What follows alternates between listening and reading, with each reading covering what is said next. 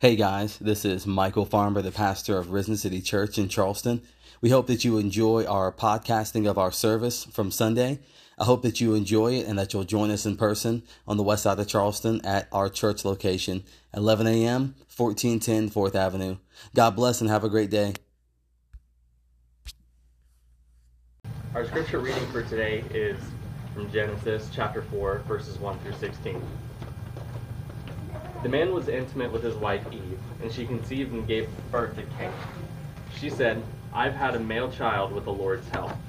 She also gave birth to his brother Abel. Now Abel became a shepherd of flocks, but Cain worked the ground. In the course of time, Cain presented some of the land's produce as an offering to the Lord, and Abel also presented an offering, some of the firstborn of his flock and their fat portions. The Lord had regard for Abel and his offering, but he did not have regard for Cain and his offering. Cain was furious, and he looked despondent. Then the Lord said to Cain, "Why are you furious, and why do you look despondent? If you do what is right, won't you be accepted? But if you do not do what is right, sin is crouching at the door. Its desire is for you, but you must roll over it." Cain said to his brother Abel, "Let's go out to the field." And while they were in the field, Cain attacked his brother Abel and killed him. Then the Lord said to Cain, "Where is your brother Abel?" "I don't know," he replied. "Am I my brother's guardian?" Then he said, "What have you done? Your brother's blood cries out to me from the ground. So now you are cursed, alienated from the ground that opened its mouth to receive your brother's blood you have shed. If you work the ground, it will never again give you its yield. You will be a restless wanderer on the earth." But Cain answered the Lord, "My punishment is too great to bear. Since you are banishing me today from the face of the earth, and I must hide from your presence and become a restless wanderer on the earth, whoever finds me will kill me." Then the Lord replied to him, "In that case, whoever kills Cain will suffer vengeance 7 times over." And he placed a mark on Cain, so that whoever found him would not kill him. Then Cain went out from the Lord's presence and lived in the land of Nod, east of Eden.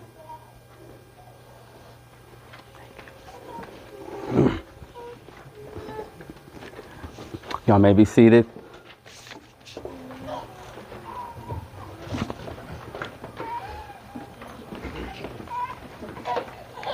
Look at us. We're fancy, guys.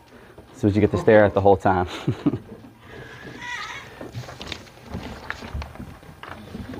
We're excited to start our sermon series for the month of January. This is a subject I get asked about a lot from a lot of different people all over the time. We'll be talking about purpose and calling as we go into the month of January. I believe it's important for us as a church, as we've talked over the last year. What does it look like for Risen City? How do we serve our city? How do we serve our community? How do we raise our families? How do we go about building Christ-centered communities and Christ-centered families to stay focused on the purpose and calling that God has for us? To be affirmed in what God says about us, how he has created us and how he wants us to live our lives in this world around us that feels like it is ever changing. We have a consistent God, and that's worthy of saying an amen, right? All right, we're Baptists, but y'all can give me an amen if you want. Amen. That's worthy of a lifestyle. One of the things I constantly think about, and even with my life and our purpose and such, is how do we continue to follow God when the world is changing, our life is changing, kids, families, jobs, all of these things are always evolving around us. And in 2023, a lot of people, we make resolutions. I don't do resolutions, but I just esteem to try to do better than I did last year and just try to stay focused, because I think if you put yourself in a place where you're saying, this is what I'm going to focus on this year and this year only, we miss the mark sometimes. If I believe when we look through the Bible, people's callings and purposes were built out over the span of a lifetime, over the span of years and years and years. If we look at Moses, it was 40 years he was on the backside of the desert before he started to actually fulfill his purpose in life and his calling to lead the people out of Egypt. And I believe that the world puts these standards on us, that if we're not at this level, or if we're not at this place, that we're not living out how the world believes we should, or we're not at a level that is acceptable to people around us.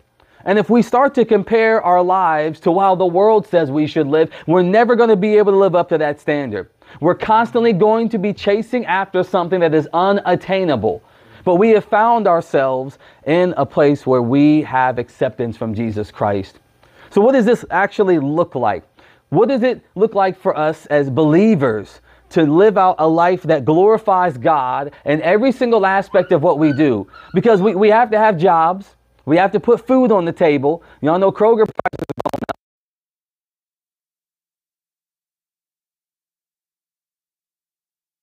up. Section. I'm just like, just keep it straight. All right? Just going to keep focus. All of the constant changings in life.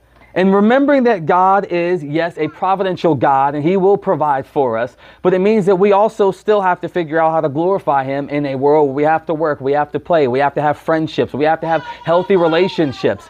It's good for us to have moments and times of leisure. But how do we glorify God through it all? I believe it's good for us to go back to the Old Testament in Genesis and to look at what was the first purpose that God gave man.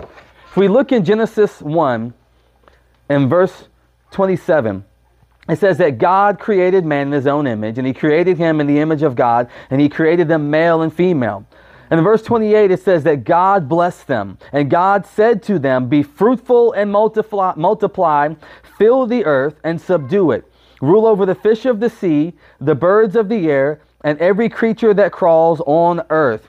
And He says, God also looked and He said, I've given you every seed-bearing plant on the surface of the entire earth, and every tree whose fruit contains seeds. It says, this will be food for you, for all the wildlife of the earth, and for every bird of the sky, and for every creature that crawls on the earth. It says, everything that has breath and life in it, I have given every green plant for you. And it was, and God saw that He had made everything that He made, and He said it was good. The first purpose that we see in man in the Garden of Eden is that He put him there to have dominion and domain over the earth, to take care of what God had created, and doing so in a way that it glorifies God.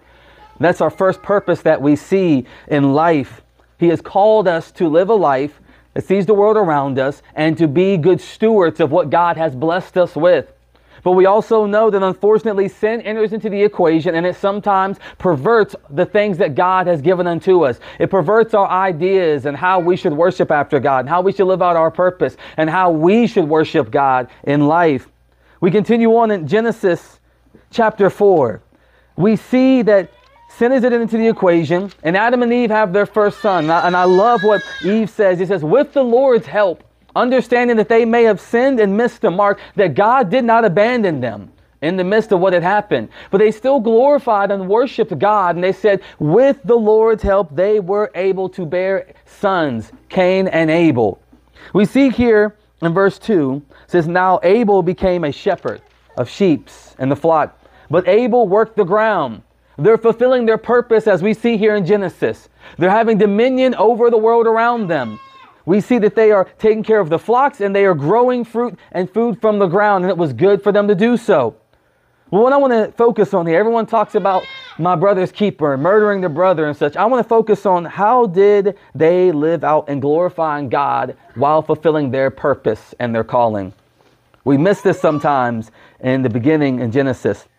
Continues on and says, in the course of time, Cain presented some of the land's produce as an offering to the Lord, and Abel also presented an offering, some of the firstborn of his flock, and there of the fatty portions. And the Lord had regard for Abel and his offering, but He did not regard Cain and his offering. And Cain was furious, and he looked despondent. Then the Lord said to Cain, why are you furious? Why do you look despondent? If you do what is right, won't you be accepted? But if you do not do what is right, sin is crouching at the door, and its desires for you, but you must rule over it. I want to look at what Cain and Abel had offered. Cain worked the ground of the field. He came and he brought about some of his produce. And we saw that Abel, he had the flocks, he had his sheep, all that good stuff like that. And what we see the difference is this, is that they both came and they worshiped God, and they gave an offering unto Him. They were working in their purpose and their calling. And they brought about an offering to worship after God. But the difference is this, is that Abel presented the firstborn. Abel presented the first fruits. Abel presented the best of what he had to offer in this moment. And Cain just presented something to God. In our life, I want us to think about how our calling and our purpose works, but at the center of that, it should be that we worship God to the fullest extent of every single thing that we have. Every aspect of our life and our calling and purpose should have a center mark that we should do so to worship God. In your job, in your workplace, I do so to worship God, not to make myself known in this world around me. I do so when I'm in the grocery store, walking down the aisle. I do so to worship God. You're not in there like, walking down the aisle. We lift you up in the sanctuary. Some of y'all may act joyous and happy like that when y'all are grocery shopping. That's not me. I don't do it like that. But you know what? My countenance and my attitude should be a reflection of God.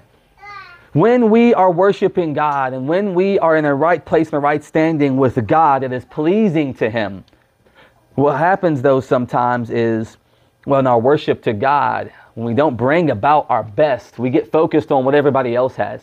Here's the reality in this situation. Abel was blessed. Abel had God's light shining upon him because he worshiped God in spirit and truth, and he gave the best that he had before God because he valued who God was, and he wanted to give him the best because he had a good relationship with God, but also he knew who God was and he valued him. I do not believe at all that you can fulfill your purpose and calling unless you know your Creator. If not, what you're going to do is try to fulfill the purpose and calling of somebody else in this world around you, and you are going to reflect what they believe is the right standard. You're going to reflect what they want you to actually work for. I believe in many times in life, and I read a lot of articles, it talks about why are you working to advance somebody else's life and somebody else's dreams and somebody else's visions? Why don't you take your own purpose and calling and glorify God and lift up what He has for your life? We miss that mark sometimes. It doesn't mean that we're not called to live in this world and to be in all of these workplaces. It doesn't mean that we're not meant to be able to say, I'm going to work in a secular job, but doing so, we should want to make God known in every aspect of our lives. Because what happens is this, is when we get caught up on our own selfish desires, sin creeps around the corner. Sinful desires creep into these moments and times. And it's easy for us to get distracted. And you know what sometimes it looks like with Cain and Abel? It looks like jealousy. We get frustrated at the other person around us, the other church around us. Let's be honest sometimes. We see that they're glorifying God and they're growing and they're thriving. And like, why don't we look like that? Sometimes do we have to stop and look at our own lives and saying, am I giving my first fruits to God? Am I giving the best that I have? Am I waking up and just saying, let me just drag on into church, right? Let's just be for real for a moment. Am I taking time during the week and I'm out preparing like I should for a sermon? Am I excited when I come in to worship God? Do I come in on Tuesday night with a great attitude to say I get to raise these young people and these young men and be a part of their lives and I get to help worship God and teach them who God is? Do I come in on a Thursday night? Do I go out on the streets and evangelize to people? Do I do it with an attitude that shows that He is a loving God? Do I truly actually know God is the real question. Do I actually spend my time, my talents, and my treasures investing to be a reflection of Him? Cain offered something to God, but it was not pleasing to God. We read in Psalm earlier, it talks about how God does not want a burnt offering. He doesn't want you just to go through the rituals. He doesn't want us just to show up. He says, bring your best to me. I want a broken spirit so I can mend it and make it the way it should be. God is calling us as we go into 2023 to look at our lives and ask ourselves, what is our purpose and what is our calling? But at the core of that, it should be that we worship God in spirit and in truth. That when we feel that conviction, we don't run away from it. We don't let it manifest into hatred and sin. But we ask God, how can I worship you better in spirit and in truth? And I believe it's looking at our lives and asking, where can I give the most? Where can I give the best? I believe it's looking at our lives throughout the week and saying, where do I need to surrender some things that don't reflect after you? What does this look like? The application. How do we honor God and give God our best in this world around us? I believe Colossians tells us how to live this Christian life in Colossians 3. He prescribes to us what the Christian life should look like. How do we live in a world around us that's ever changing? How did the New Testament church in a world that was persecuting them? continue to worship after God and standards that did not reflect God? How did they, in the midst of the mess, keep their eyes focused on the Messiah? I believe it's them realizing that they are a brand new creation in God.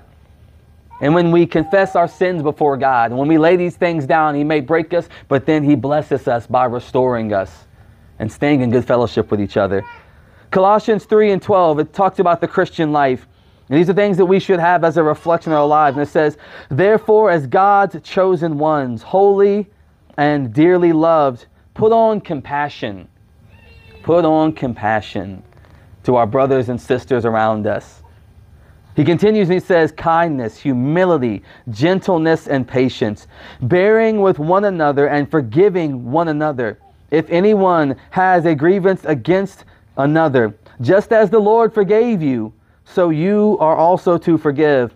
Above all, put on love, which is the perfect bond for unity. And let the peace of Christ, to which you were also called, in one body rule over your hearts. And be thankful. Let the word of Christ dwell richly amongst you, and in all wisdom, and admonishing one another through psalm and hymns and spiritual songs, sing to God with gratitude in our hearts.